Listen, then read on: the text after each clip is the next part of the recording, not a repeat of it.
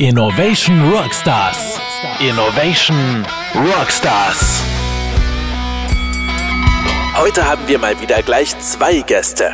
Michael Eichelberger und Christopher Gerdes. Hallo und herzlich willkommen zu einer weiteren Folge der Innovation Rockstars. Ich bin Chris Mühlroth und in dieser Folge haben wir mal wieder ein Doppelinterview. Ich begrüße Christopher Gerdes als Head of Strategy Development and Strategy Intelligence und Michael Eichelberger, Senior Consultant Strategy and Innovation, beide von der Mercedes-Benz-AG. Christopher und Michael, vielen Dank, dass ihr heute meine Gäste seid. Ich freue mich auf eine spannende Runde mit euch. Vielen Dank, Chris. Auch von meiner Seite freue ich mich, hier zu sein. Danke. Guten Morgen und vielen Dank für die Einladung. Wir freuen uns, hier zu sein und einen Einblick zu geben in die Strategiearbeit bei Mercedes-Benz. Alright, das wird super. Also lasst uns zunächst mit einem kleinen Vorstellungssprint starten. 60 Sekunden, etwas über euch, euren Background und euren Werdegang. Ich habe hier wie immer so eine digitale Stoppuhr bei mir, um die 60 Sekunden auch stoppen zu können. Ich würde sagen, Christopher, wir starten mit dir.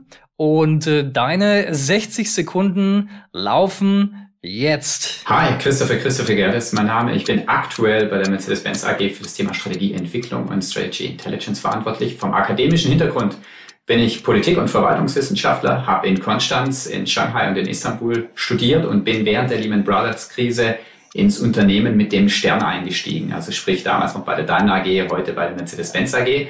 Habe 5 Wechsel dort vollzogen, und total viele Facetten des Unternehmens kennenlernen dürfen und dort natürlich auch sehr viele inspirierende Kollegen im strategischen Produktmanagement, im Finance and Controlling Bereich, im New Business Innovation Bereich und letztendlich auch in der Strategie hier kennengelernt. Vielen Dank.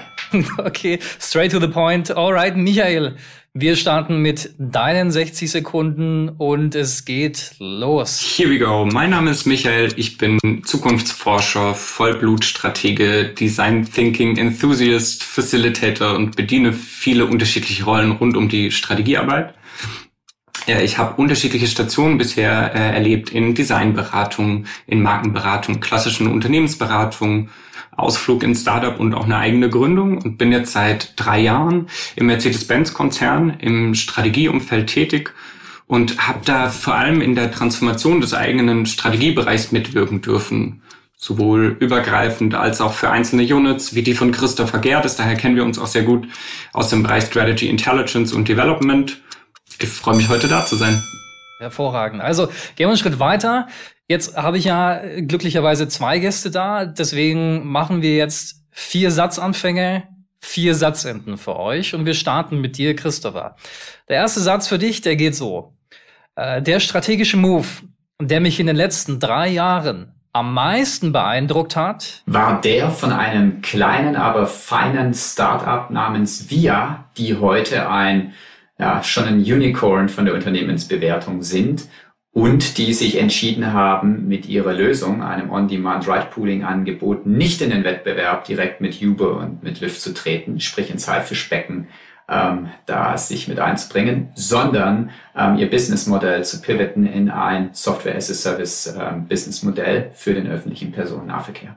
Sehr cooler Insight. Vielen Dank. Michael, the next is on you. Also, Michael, the new normal bedeutet für Mercedes-Benz? Spannend. The New Normal für Mercedes-Benz bedeutet Electric Only in seiner kompletten Konsequenz. Eine emissionsfreie Mobilität, die softwaregetrieben ist, mit allem, was dazugehört, von Batteriekonzepten entlang den Prinzipien der Kreislaufwirtschaft und viele weitere Themen, die dazugehören, von 8 neue Gigafactories und so weiter. Auf der gleichen Seite bedeutet das New Normal aber auch eine Veränderung in der Kultur, wie wir arbeiten, was fast alle Konzerne wahrscheinlich in den letzten 1,5 Jahren der Pandemie erlebt haben. Volles digitales Arbeiten aus dem Homeoffice, so dass die Kommunikation sich verändert hat, raus aus einem E-Mail-Programm rein in Teams, dass wir kreative gemeinsame Arbeit auf Plattformen wie Mural zum Beispiel tätigen und so weiter. Auch das gehört zum neuen New Normal ehrlicherweise mit dazu. Also wirklich eine nachhaltige Veränderung, verstanden. Next one, Christopher. Die Zukunft des Straßenverkehrs in, sagen wir, 10 Jahren wird sein? Vielfältig, elektrisch, nachhaltig und individuell dahingehend, dass jeder die Freiheit hat, sich dorthin zu bewegen, wo er hingehen oder hinfahren oder sich hinbewegen möchte. Großartig, sehr schön. Und finally, Michael, Mercedes-Benz braucht eine eigene interne digitale Beratungsunit, weil... Sehr gute Frage. Sie braucht die, und das ist relativ schnell erklärbar. Wenn es um digitale Maßnahmen und Veränderungsprozesse geht, dann sind das viele Daten, die wir nicht aus dem Konzern rausgeben wollen. Aufgrund von unterschiedlichen Confidential-Maßnahmen, die total berechtigt sind. Und dafür kann eine interne digitale Beratung mit den gleichen Skills wie auch die externen mit den kompletten Daten dann auch arbeiten und darauf aufsetzen und die weiterentwickeln. Verstanden? Macht Sinn. Also, heute geht's vor allem mal um Strategie. Und Strategie ist ja oft so eine Sache. Es ist ein schillernder Begriff. Jeder spricht darüber. Die meisten haben natürlich eine. Doch oft bleibt der Begriff etwas vage und vielleicht auch etwas undefiniert. Christopher, wie macht ihr das denn bei euch? Wie definiert ihr bei euch den Begriff Strategie? Also wir haben jetzt in der Tat keine Folie, wo jetzt exakt die Definition von Strategie draufsteht, sondern wir beschäftigen uns natürlich eher mit der Umsetzung. Aber wenn man sich mal ein bisschen mit der Theorie beschäftigt, ja, da gibt es aus meiner Sicht eine sehr nützliche Definition, zugegebenermaßen auch eine Definition, die schon einige Jahre alt ist, aber von einem absoluten Klassiker und von einem Kenner des strategischen Managements kommt, nämlich von Michael Porter. Und verkürzt sagt er, Strategy is Choice. Ja, also du musst dich als Unternehmen, du musst dich als Organisationseinheit relativ klar festlegen, welchen Weg du gehen möchtest. Ja, du musst diese Festlegungen, diese Richtungen, für die du dich entscheidest, musst du integrieren miteinander, um dich dann auch ganz bewusst in deinem Wettbewerber, in deinem Marktumfeld auch zu positionieren. Und ich glaube, das können wir auch hier sehr, sehr präsent auch an einem Beispiel machen, wie es unser Unternehmen betrifft, nämlich der Mercedes-Benz AG, wo wir ja auch hier eine Neuausrichtung unserer Strategie im letzten Jahr angekündigt haben und wo wir auch ganz klar im Sinne von Porter eine klare Differenzierungsstrategie gefahren haben. Ja, also sprich, wo wir gesagt haben, wir möchten uns bewusst abheben im Sinne von, wir möchten ein profitables Wachstum im Luxussegment hier realisieren und wir möchten auch führend sein bei Elektroantrieben, ja, und auch Fahrzeugsoftware und verkürzt gesagt, insbesondere beim Thema Elektro, von Electric First zu Electric Only. Also eine ganz klare Festlegung, die wir hier auch als Unternehmen getroffen haben. Ja, also eine ganz klare Zielrichtung, verstanden. Sag mal, Michael, du bist ja jetzt als interner Berater im Strategiebereich bei Mercedes-Benz tätig. Erklär uns doch mal kurz, was macht Strategie eigentlich zeitgemäß? Ich fange mal an, was mich am stärksten fasziniert. Ich mache das immer mal wieder, auf Google gehen und einfach mal eingeben Strategie und auf die Bildersuche klicken. Wir trainieren ja den Algorithmus und dann sieht man mal, wie definieren wir denn gerade Strategie, mit welchen Metaphern, mit welchen Bildern. Das ist immer noch sehr nüchtern zum Großteil. Das sind kühle, rationale Bilder, auch die Metapher des Schachs als was sehr Smartes, Vorherplanendes, scheint sich wohl echt zu halten. Und jetzt höre ich schon die sagen, ja, dann gehen wir auf eine andere Plattform wie Unsplash zum Beispiel. Aber auch da, man findet die gleichen Metaphern und die gleichen Bilder, nur einen schickeren Filter oben drüber. Und ich nehme in der Realität was komplett anderes, weil Strategiearbeit hat sich gerade in den letzten Jahren so enorm verändert in eine Experience-Transformation, die sehr, sehr ganzheitlicher betrachtet ist und dadurch auch zeitgemäßer geworden ist. Das sind so ein paar Paradigmen, die sich immer weiter verschieben in eine sehr, sehr, wie ich finde, sehr gute Richtung. Früher war Strategie oftmals ein Prozess, der einmal im Jahr stattgefunden hat.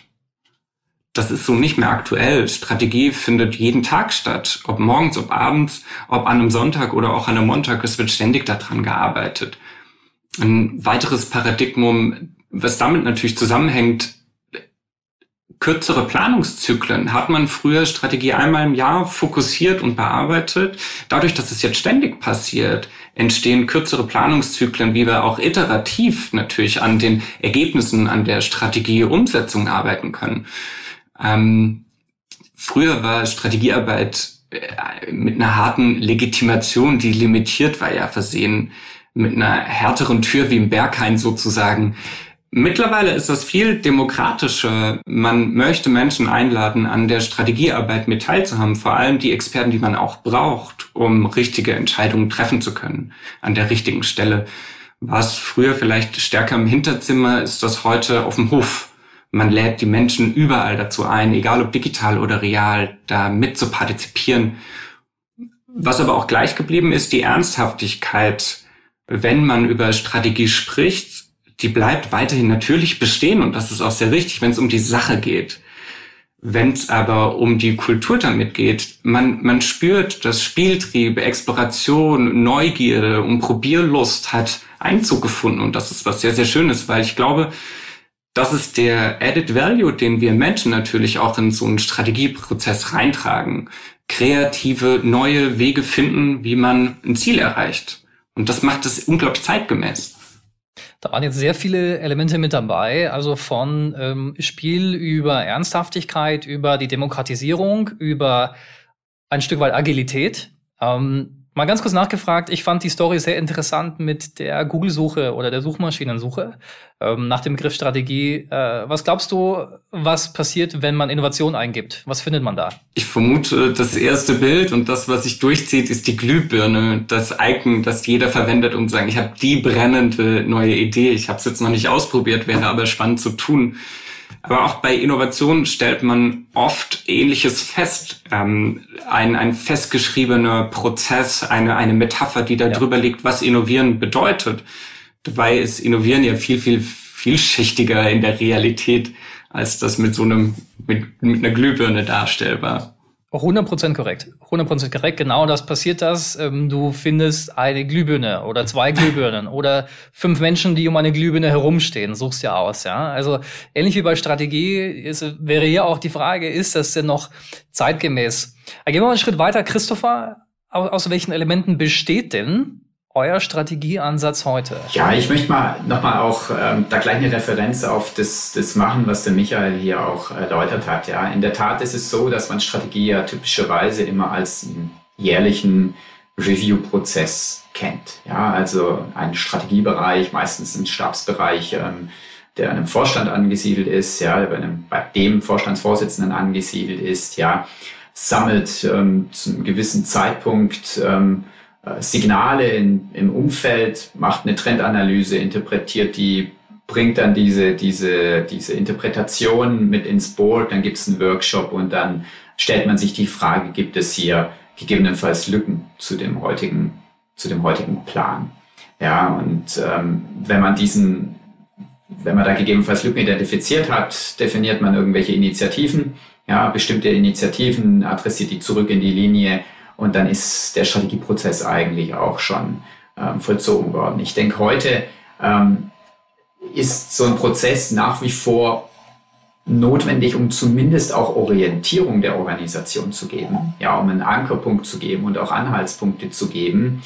Aber er sollte anders vorgesteuert werden. Ja, und wenn wir jetzt auch mal zu uns schauen, was ist unser Anliegen? Unser Anliegen ist es vor allem im ersten Schritt auch eine direkte Anknüpfung an die Strategy Execution auch zu bekommen. Also nicht nur sich aus einer Elfenbeinturmperspektive mit bestimmten Sachfragen zu beschäftigen und das dann in die Organisation zurück zu adressieren, nach dem Motto, jetzt nimmt mal den Ball auf und löst das Problem, sondern tatsächlich auch zu sagen, wir haben auch eine Mitgestaltungsverantwortung und auch eine Begleitungsverantwortung. Und wenn wir dort gewisse Themenfelder, nehmen wir die Automobilindustrie, da ist sicherlich das Thema Elektrifizierung ein ganz, ganz wichtiges Thema, dass man das nicht nur feststellt, dass sich dort der Markt entwickelt, sondern dass man dann auch ganz konkret sagt, wie möchte ich meine Batteriestrategie umsetzen? Was gehört da an Rohstoffabsicherung dazu? Wie möchte ich in eine Marktpenetration gehen? Was tut sich da im Wettbewerberumfeld? Muss ich meine Produktstrategie anpassen? Also, dass man wirklich ganz klar in Execution geht und auch ganz konkret beispielsweise Proof Points vorschlägt, ja, wo man sagt, ich möchte in einem halben Jahr Folgendes erreichen. Rohstoffabsicherung über einen MOU mit folgenden Lieferanten, First, Second Tier, Third Tier Lieferanten. Und ich denke, das ist heute entscheidend. Der Michael hat es ein Stückchen weit gesagt, Strategie passiert täglich. Ich würde es ein bisschen präzisieren, diese Formulierung, und ich würde sagen, strategisches Management und die Strategic Intelligence, Development and Execution, das sind tatsächlich unsere 3 Bestandteile und unsere drei Bausteine, müssen ineinander greifen und müssen konsistent und tagtäglich weiterentwickelt und fortgesetzt werden. Ja, nun fallen hier natürlich eine unglaubliche Menge an Daten an. Ja, und wir haben in der heutigen Zeit natürlich eine gesteigerte Dynamik, keine Überraschung mehr, ja, in der Informations- und Datenlage. Das heißt, mehr Quellen, mehr Daten und mehr Rauschen. Also es wird immer schwieriger, die sogenannte Signal-to-Noise-Ratio zu verbessern. Also die wirklich wichtigen Informationen frühzeitig aus dem allgemeinen Rauschen herauszufiltern. Und dem wollte ja, oder unter anderem dem, wollte mit dem Bereich Strategy, Intelligence and Development ja begegnen und euch diese Dynamik vielleicht ja sogar zunutze machen. Vielleicht definieren wir es mal ganz kurz vorher, Christopher, was genau versteht ihr denn unter Strategy Intelligence? Ja, also wir haben es zusammengefasst jetzt kommt eine englische Aussage, ja, aber see what is and what could be for better decision making. Ja, also sprich, wirklich ein Fokus darauf setzen, auf was passiert eigentlich in unserem Umfeld, was gibt es auch für Weak Signals, für schwache Signale, von denen wir schon gewisse Trends auch ableiten können. Und dabei natürlich auch die internen Ressourcen oder auch externe Ressourcen, also sprich das Know-how von hellen Köpfen innerhalb und außerhalb der Organisation dann auch zu nutzen. Jetzt mal ganz konkret, wie machen wir das? Wir haben bei uns in der Strategy Intelligence eben auch das ganz klare Ziel, ein sogenanntes strategisches Lagezentrum, ja, wir nennen das Strategy Intelligence Hub, auch hier zu etablieren, wo wir beispielsweise auch ausgehend von unseren strategischen Stoßrichtungen, eine davon heißt Think and Act like a Luxury Brand, eine andere heißt beispielsweise Lead in Electric Drive, ja, dort wirklich auch nochmal ganz klar für uns festzulegen, Mensch, was sind denn hier eigentlich die wichtigen Signalgeber? Das können Patentanmeldungen sein, ja, das können Finanzierungs- oder Finanzierungsrunden und Kapitalströme in Startups in gewissen Segmenten entsprechend hier auch sein. Und aus diesen Signalen dann auch eine Quantifizierung versuchen abzuleiten, ja, so eine Art Momentum Score, wo wir dann eben auch gewisse Trends versuchen zu bewerten. Das ist natürlich das ist wesentlich einfacher bei Technologietrends. Also vorhin war auch so ein bisschen die Rede von, was finde ich, wenn ich Innovation, ja, beziehungsweise auch Trends in Google Suche eingeben, da kommt eine Glühbirne. Das ist eine technische Errungenschaft. Ja, das ist keine soziale Errungenschaft, Anführungszeichen. Und da tun wir uns immer einfacher, entsprechend hier Innovation oder Trending Signals zu identifizieren. Und es ist schwieriger, wenn es um beispielsweise politische Trends geht. Ja, also wir sprechen über den 10-Jahresplan der chinesischen Regierung. Und neben dieser Signalverarbeitung, wo wir wirklich auch versuchen, ein Dashboard aufzubauen, wo wir relevante Quellen dann auch versuchen zu aktiv in ein Dashboard auch einzubinden pro Themenfeld, ist natürlich eine ganz, ganz wichtige Komponente hier die Intelligenz der Masse. Sprich, bei uns in unserer Organisation haben wir Dutzende von Signalgebern, ja, und Know-how-Trägern, die einfach für ein sehr spezifisches Sachgebiet meistens auch ein sehr, sehr klares Bild haben, was hier eigentlich passiert, was die relevanten Trends sind. Und unser Anliegen ist es, auch wir nennen die Subject Matter Experts, ja, diese Subject Matter Experts hier aktiv auch anzusteuern, anzutriggern und von dem Wissen hier zu profitieren und das auch zu sammeln. Und organisatorisch, ich meine, das hört sich jetzt alles recht technisch an, ja, und institutionalisiert ist es bei uns so, dass ich hier ein relativ kleines Dedicated Team habe, wo jeder Mitarbeiter von uns für ein bestimmtes Themenfeld verantwortlich ist. Das könnte ein Technologiefeld sein, das könnte aber auch einfach ein Wettbewerber-Sachverhalt sein. Und dort wirklich Netzwerk pflegt, Quellen identifiziert, die Sachverhalte dann auch regelmäßig updatet und auch wieder zurück in die Organisation spiegelt, was eigentlich hier um uns drumherum passiert und was wir antizipieren sollten. Sehr spannend. Jetzt nochmal ganz kurz auf das Thema Signal-to-Noise-Ratio eingegangen und nachgefragt. Wer oder wie wird denn jetzt entschieden, ob ein Signal wirklich wichtig ist, ob das für euch was bedeutet oder nicht? Funktioniert das basisdemokratisch? Funktioniert das über die Crowd? Gibt es dann doch am Ende einen Entscheider, der sagt, go oder no go, diese Information wird weiter verbreitet oder nicht? Wie genau macht ihr das? Ja, also letztendlich gibt es natürlich etablierte Quellen. Ja, ich bleibe mal bei dem Beispiel Patentrecherche. Das ist einfach eine etablierte Quelle. Da gibt es, glaube ich, keine Diskussion mehr, wenn wir hier merken, dass ein Wettbewerber hier Dutzende von Patenten im Technologiefeld X anmeldet, dann ist da Common Sense zu sagen, okay, das scheint eine gewisse Relevanz zu haben. Schwieriger wird es schon, wenn wir über Signale sprechen, die tatsächlich eher auf Erfahrungswissen oder auch auf Bauchgefühl fundieren. Und wenn wir hier bestimmte Signale identifizieren, ich möchte mal auch wieder ein Technologiebeispiel geben. Die VW-Kollegen hatten ja unter anderem auch auf das Thema Low Earth Orbit Satellites ja auch verwiesen und gesagt, das könnte eine Technologie sein, die hilft, autonomes Fahren nach vorne zu bringen. Wir haben und hatten das natürlich auch entsprechend auf dem Schirm. Und jetzt schaut man sich diese Entwicklung in diesem sehr spezifischen Technologiesegment an.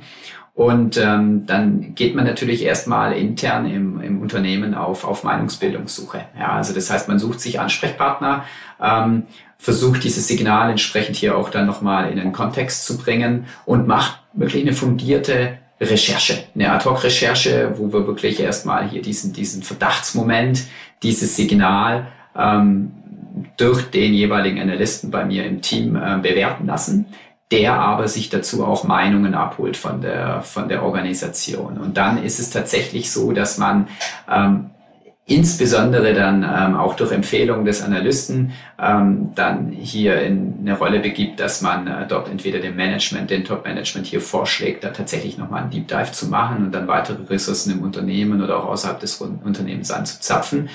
Oder aber man entscheidet dann tatsächlich auch, das sein zu lassen. Ich glaube, da gehört auch viel Erfahrung dazu. Und da gehört auch ein gesunder analytischer Menschenverstand dazu. Und ich glaube auch ganz wichtig, gewisse Signale nicht zu overhypen.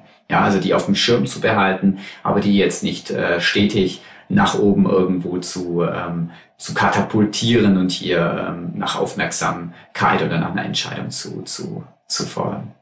Okay, und jetzt sind wir im Kontext von wirklich großen, sehr großen Unternehmen, ja, und eben Konzernen.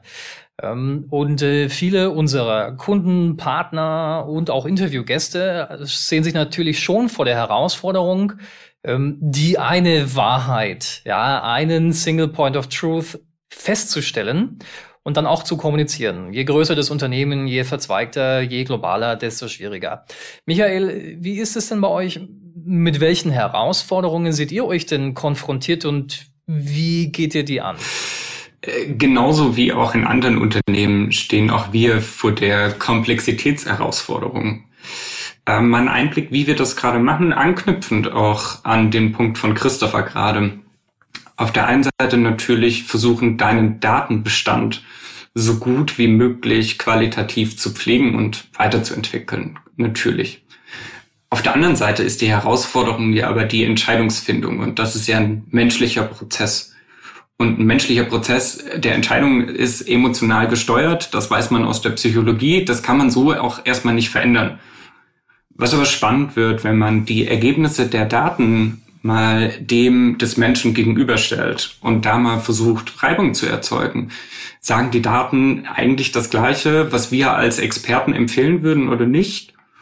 Und was wir oft tun, sind sogenannte Resonanzbildungen. Christopher hat es auch angesprochen. Wir arbeiten zum Beispiel mit Shared Beliefs oder auch mit unterschiedlichen Prämissen, die wir uns gesetzt haben, woran wir als Organisation, ein Konglomerat an Experten, woran wir glauben, und dagegen mal zu stellen, was sagen uns die Daten gerade, hilft etwas leichter eine Ableitung zu treffen. Wo stehen wir an diesem Punkt?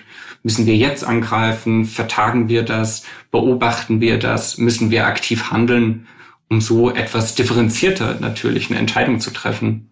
Okay, und wenn ich jetzt euch richtig verstanden habe, aber könnt ihr gerne korrigieren, dann liegt ja die Execution nicht mehr bei euch.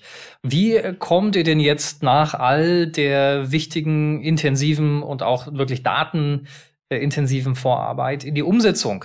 Wie entscheidet ihr dann, ob ein Thema Potenzial hat? Was kommt danach, Christopher? Also letztendlich, du hast einen Verdachtsmoment, ja, du bewertest es gemeinsam mit deinen Experten innerhalb oder durch Experten außerhalb des Unternehmens und du kommst zu einer Entscheidungsempfehlung und sagst, okay, wir haben hier tatsächlich einen Handlungsbedarf. Unsere bisherigen Glaubensgrundsätze, unsere bisherigen Shared Beliefs müssen beispielsweise angepasst werden, hier tut sich was.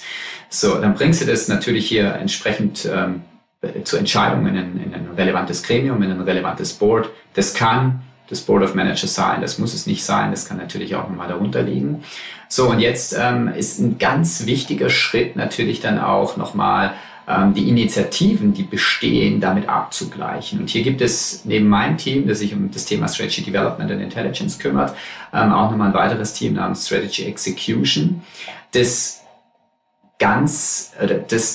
seinen Finger am Puls der Aktivitäten der Organisation hat und hier auch ganz klar entweder als Verstärker unserer Erkenntnisse in die Organisation dann dient, ja, und sagt, hört mal her, hier gibt es gewisse Entwicklungen, die müssen wir antizipieren, oder aber entsprechend hier natürlich uns auch zurückspiegelt und sagt, sehr gute Analyse, das ist aber eher seltener der Fall, ja, sehr gute Analyse. Wir haben hier dann entsprechend auch schon Aktivitäten, so ein bisschen vereinfacht gesagt, da hast du dich ein bisschen zu viel in Analysen begeben, hättest du mal vorher nachgefragt, deswegen sage ich, kommt das eigentlich relativ selten vor, ja. Und ganz wichtig für uns ist, dass wir dann auch über dieses Execution-Team hier natürlich dann auch die entsprechenden Initiativen, die entsprechenden Proof Points, die Meilensteine und gegebenenfalls auch, falls es schon messbare Sachverhalte gibt, die wir erreichen wollen, dann in die jeweilig verantwortlichen Fachbereiche adressieren, das aber immer mit einer aktiven Unterstützung durch den Execution-Bereich und der das auch nicht nur einmalig adressiert, so nach dem Motto, lieber Fachbereich, kümmere dich drum, ja, um die Umsetzung, sondern der auch, ich sag mal, den Kickstart von dieser Initiative dann auch über einen gewissen Zeitverlauf dann begleitet, ja, und dort auch gegebenenfalls nachsteuert oder uns auch Hinweise gibt, wo es dann eben heißt, Mensch, Strategy Intelligence and Team, wir brauchen hier nochmal ein paar mehr Insights, um auch unsere Aktivitäten dort wirklich in die richtige Richtung zu steuern. Jetzt sehe ich hier einen kleinen Konflikt. Also schauen wir auf die Zeitlinie. Auf der einen Seite, ihr verfolgt ja langfristige Trends, Themen, die wirklich auch natürlich in der Zukunft liegen. Ihr braucht aber auch irgendwie ja kurzfristige Proofpoints. Also sind wir noch on track? Funktioniert es?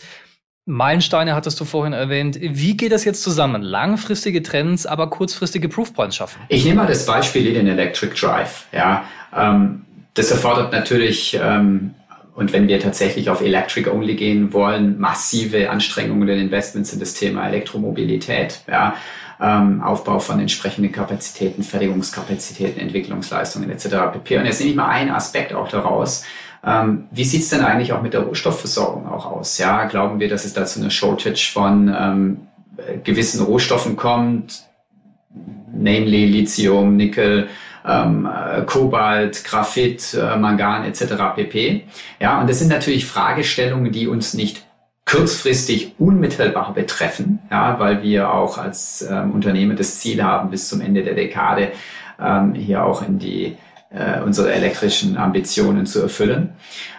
sondern das sind natürlich Themen, die sehr langfristig von unserer Seite bewertet und beurteilt werden. Ja, wo es dann heißt, okay, glauben wir, dass es zu einem Shortage von gewissen Rohstoffen im Jahr 2026, 2027 kommt.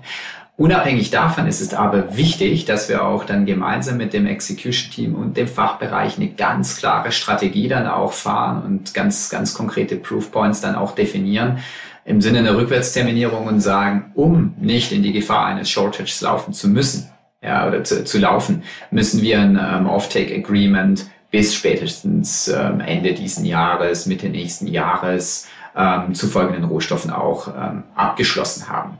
Ja, und ich glaube, das geht schon sehr, sehr deutlich Hand in Hand, dass die Erkenntnisse und auch die Insights, die wir ableiten, gemeinsam mit diversen Experten, dann natürlich auch ganz konkret in ein, ich nenne es immer Plan of Attack, ja, in einen Angriffsplan dann auch übersetzen mit ganz konkreten Meilensteinen und Proofpoints, wo wir sagen, okay, um diesen Trend aufzugreifen, zu antizipieren, ist es wichtig, dass wir auch kurzfristig in den nächsten 6 Monaten, in den nächsten 18 Monaten folgende Dinge auch umsetzen.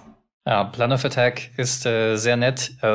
Ich kenne es als Strategie- oder Technologie-Roadmap beispielsweise, sicherlich vergleichbar. Hast du denn vielleicht noch ein paar andere konkrete Beispiele? Welche Transformationsprojekte, über die du natürlich sprechen kannst, sind in der Zeit noch auf dem Weg? Naja, da muss man sich, denke ich, oder kann man sich sehr, sehr gut an unseren strategischen 6 Säulen auch orientieren, die wir ja auch kommuniziert haben. Ich denke, was ein sehr interessanter Move ist insbesondere auch das Thema Wachstum unserer weitere Marken, ja, also sprich insbesondere von Marken wie der G-Klasse, also the Model G oder auch des Maybachs oder auch AMG, wo wir einfach auch vielleicht bewusst hier versuchen, in Wachstumsmärkte reinzugehen, die auch abseits von den klassischen bisher adressierten Mercedes-Benz-Segmenten dann entsprechend auch mit reingehen. Ja, wir haben hier die Ambition, der Luxusfahrzeughersteller zu werden, ja, und das sind natürlich auch Marken wie die G-Klasse oder der Maybach markenprägend, und wir sehen natürlich auch, dass wir beispielsweise über die Entwicklung, die Wohlstandsentwicklung auch in China hier sehr großes Potenzial sehen, über diese Marken unsere Profitabilität zu steigern. Aber das bedeutet auch, dass wir die Aktivitäten und auch den Fokus innerhalb unseres Unternehmens wirklich deutlich auch auf diese genannten Marken dann auch ausrichten müssen. Ja, und dass wir dort auch diese Marken noch mehr in den Vordergrund rücken wollen. Und das wird Auswirkungen natürlich auf sämtliche Prozesse haben. Ja, sowohl entwicklungsseitig, welche Kapazitäten muss ich da gegebenenfalls nochmal reinstecken, um entsprechende Lines auch zu erzeugen, aber auch vertriebsseitig, wo allokiere ich denn dann beispielsweise hier meine Vertriebsressourcen hin, wie möchte ich denn zukünftig auch den Vertrieb von diesen Brands dann auch auf den Weg bringen. Also hier ganz klar der radikale Fokus, der sicherlich gut tut. Jetzt, Michael, mal eine Frage an dich. Jetzt haben wir ganz viele Aspekte gehabt und da bildet sich natürlich ein gewisses Feld an Komplexität, würde ich sagen. Und wie kann ich denn jetzt als Mercedes-Benz, als wirklich großer Konzern sicherstellen, dass ich trotzdem bei einem einigermaßen ausbalancierten Innovationsportfolio bleibe? Was kann ich da tun? Ich referiere auch nochmal auf das Gesagte gerade von Christopher und versuche es mal ein bisschen zu konkretisieren. Auf der einen Seite natürlich zu innovieren in deinem Kerngeschäft. Auf der anderen Seite aber auch ein Gleichgewicht zu schaffen in die neuen Märkte, in die wir uns vorgenommen haben zu wachsen. Christopher hat es gerade erzählt, mit den unterschiedlichen Brands, die natürlich auch teilweise neue bzw. größere Märkte für uns erschließen. Es geht mittlerweile sehr stark darum, dieses Gleichgewicht und die Harmonie sowohl für das eine als auch für das andere zu finden. Und was nicht heißt, das Budget sollte 50-50 allokiert werden, sondern vielmehr der Anspruch an den Innovationsgrad, der sollte identisch sein. Man kennt das aus so einer Management-Strategie, die nennt sich Ambidextrie oder ambidextrische Steuerung. Das hat der eine oder andere vielleicht gehört. Du musst beides mittlerweile tun und eine Harmonie finden. Wir sprechen oft eher über das Tempo der Innovation, die wir sowohl in dem einen als auch in dem anderen brauchen und versuchen da sehr agil zu sein und flexibel, wie man jetzt auch sieht in den letzten Jahren oder 1,5 Jahren, was passiert ist. Mal ist der Fuß auf dem Gas und mal ist der Fuß auf der Bremse, je nachdem, wo die Unternehmung gerade steht. Und die einzige Frage, die man sich da stellen kann, macht man das zyklisch oder antizyklisch, aber das entscheidet die Unternehmensführung natürlich und das ist eine Philosophiefrage. Das heißt, wenn ich dich richtig verstehe, bei euch geht es nicht um entweder oder, sondern es geht um das und, korrekt? Es muss immer über das Und gehen, sonst wäre man zu fokussiert vielleicht auf einen viel zu kleinen Bereich. Auch die Aktivitäten, die Christopher tun, ist ja immer wieder den Blick auch auf das rechts und links, oben und runter zu werfen. Und das muss natürlich stattfinden. Ja, okay. Vielen Dank für die Reise durch die strategischen Überlegungen. Jetzt lasst uns gegen Ende dieser Folge noch mal kurz einen Blick in die Zukunft wagen. Christopher, deiner Meinung nach, wie wird sich denn das Thema Strategy Intelligence in den nächsten 3 Jahren weiterentwickeln? Was ist da für die Zukunft geplant? Was kommt? Ich bin ganz fest davon überzeugt, dass die Intelligence of the Crowd eine ganz wichtige Rolle spielen wird, beispielsweise auch bei Szenariobewertungen. Ja. Und ich glaube, ganz entscheidend dafür wird sein, dass man Strategie und die strategische Arbeit hier durch Vernetzung, ja, durch Connecting the Dots auch nochmal auf ein neues Level heben wird. Ja.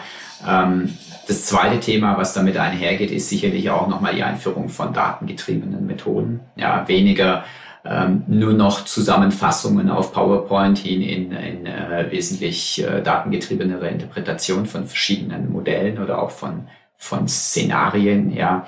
Unternehmen wie beispielsweise Shell machen das ja auch mit diversen Klimasimulationsmodellen auch hier schon teilweise vor.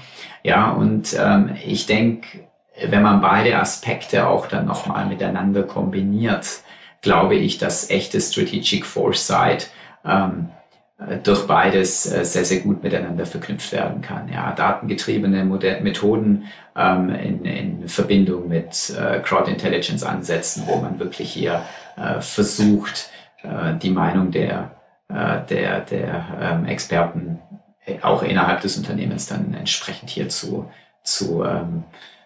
selektieren und auch zusammenzufassen. Und ich habe nochmal nachgefragt, welche Rolle wird denn eine künstliche Intelligenz deiner Meinung nach für diese Prozesse spielen? Das ist tatsächlich nur ein persönliches Meinungsbild. Ich denke, dass künstliche Intelligenz mehr und mehr von insbesondere transaktionalen Tätigkeiten innerhalb vom Management oder auch von strategischem Management abnehmen wird. Ja, das könnte sein, dass dass die künstliche Intelligenz Filterungen von Informationsverarbeitungen entsprechend hier auch übernimmt. Und ich denke, dass sich das auf die nächsten 3 Jahre wahrscheinlich auch maßgeblich erstmal darauf beschränken wird, nämlich die relevanten Informationen von den irrelevanten Informationen durch ein gelerntes, durch ein trainiertes Modell dann entsprechend auch voneinander zu separieren. Ja, also wieder die Signal-to-Noise-Ratio, wenn du so möchtest. Okay, verstanden. Jetzt sind wir fast schon am Ende dieser Folge angelangt. Aber bevor wir diese Innovation Rockstars-Folge abschließen, interessiert mich natürlich noch eure Antwort zu unserer wiederkehrenden Frage. Michael, wir starten mit dir. Wenn du auf deinen bisherigen beruflichen Werdegang zurückblickst, vor allem bei Mercedes-Benz, was war denn bislang dein größter Innovation Rockstar-Moment? Hier geht's heute sehr stark natürlich um Foresight und das ist auch mein persönlicher Innovation Rockstar-Moment.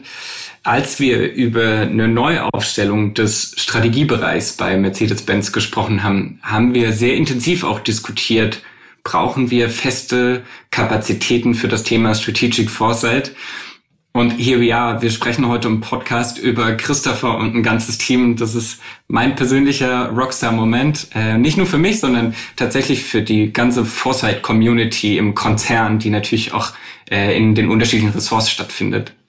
Hervorragend. Michael, Danke. Und Christopher, dein Rockstar-Moment. Erstmal vielen Dank, Michael. Mein persönlicher Rockstar-Moment liegt tatsächlich schon ein bisschen weiter zurück, ja. Und zwar, als wir uns als Automobilunternehmen entschieden haben, uns sehr intensiv mit den ganzen Case-Thematiken zu beschäftigen, ja, also Connected, Autonomous, Software-Driven Solutions und Electric Drive. Ich denke, das war der Beginn von einer wunderbaren Reise, einer Transformation unserer Automobilindustrie, einer notwendigen Transformation unserer Automobilindustrie. Und ich glaube, wir haben damals gelernt, dass es wert ist, Dinge auch mal von einer anderen Perspektive zu betrachten, ja, auch mal andere Methoden anzuwenden, sei es UX oder UI-zentrierte Produktgestaltung, sei es auch nochmal die Frage, welche Rolle Software auch zukünftig in einem Business Model, in der Business Logic hier spielen kann. Und auch wenn einige Aktivitäten, die mit Case zu tun haben, sich natürlich so nicht erfüllt haben, wie wir uns das versprochen haben. Ja, man denke an den Hype rund um das Thema Autonomous Drive oder Robotaxis. Glaube ich dennoch, dass das ein ganz wichtiger Meilenstein und ein ganz wichtiges Ereignis in der Industrie war, nicht nur bei uns, nicht nur bei Daimler, bei Mercedes-Benz, um hier, ich sag mal, den Weg für die nächsten 2-3 Dekaden auch wirklich dann zu bereiten. Also, vielen Dank. Diesmal gleich 2 beeindruckende Rockstar-Momente. Sehr schön.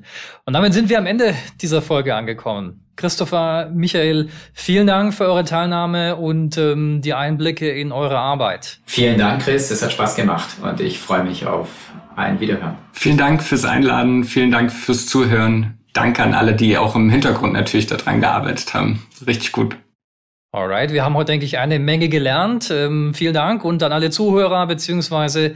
Zuschauer, wenn ihr mehr über das Thema agile Strategie, Strategic Intelligence oder Ähnliches erfahren wollt, dann hinterlasst uns einfach einen Kommentar zu dieser Folge oder schickt uns eine E-Mail an info@innovation-rockstars.show. Das war's. Vielen Dank fürs Zuhören. Bis zur nächsten Folge. Bye bye. Innovation Rockstars. Das waren die Innovation Rockstars Michael Eichelberger und Christopher Gerdes von der Mercedes-Benz AG. Wenn du mehr über das Strategiemanagement bei Mercedes-Benz erfahren möchtest oder uns einfach nur Feedback zu dieser Folge geben möchtest, dann schicke uns einfach eine E-Mail an info@innovation-rockstars.show. Noch mehr spannende Beiträge unserer Podcast-Reihe findest du auf unserer Website www.innovation-rockstars.show und auf allen gängigen Podcast-Plattformen.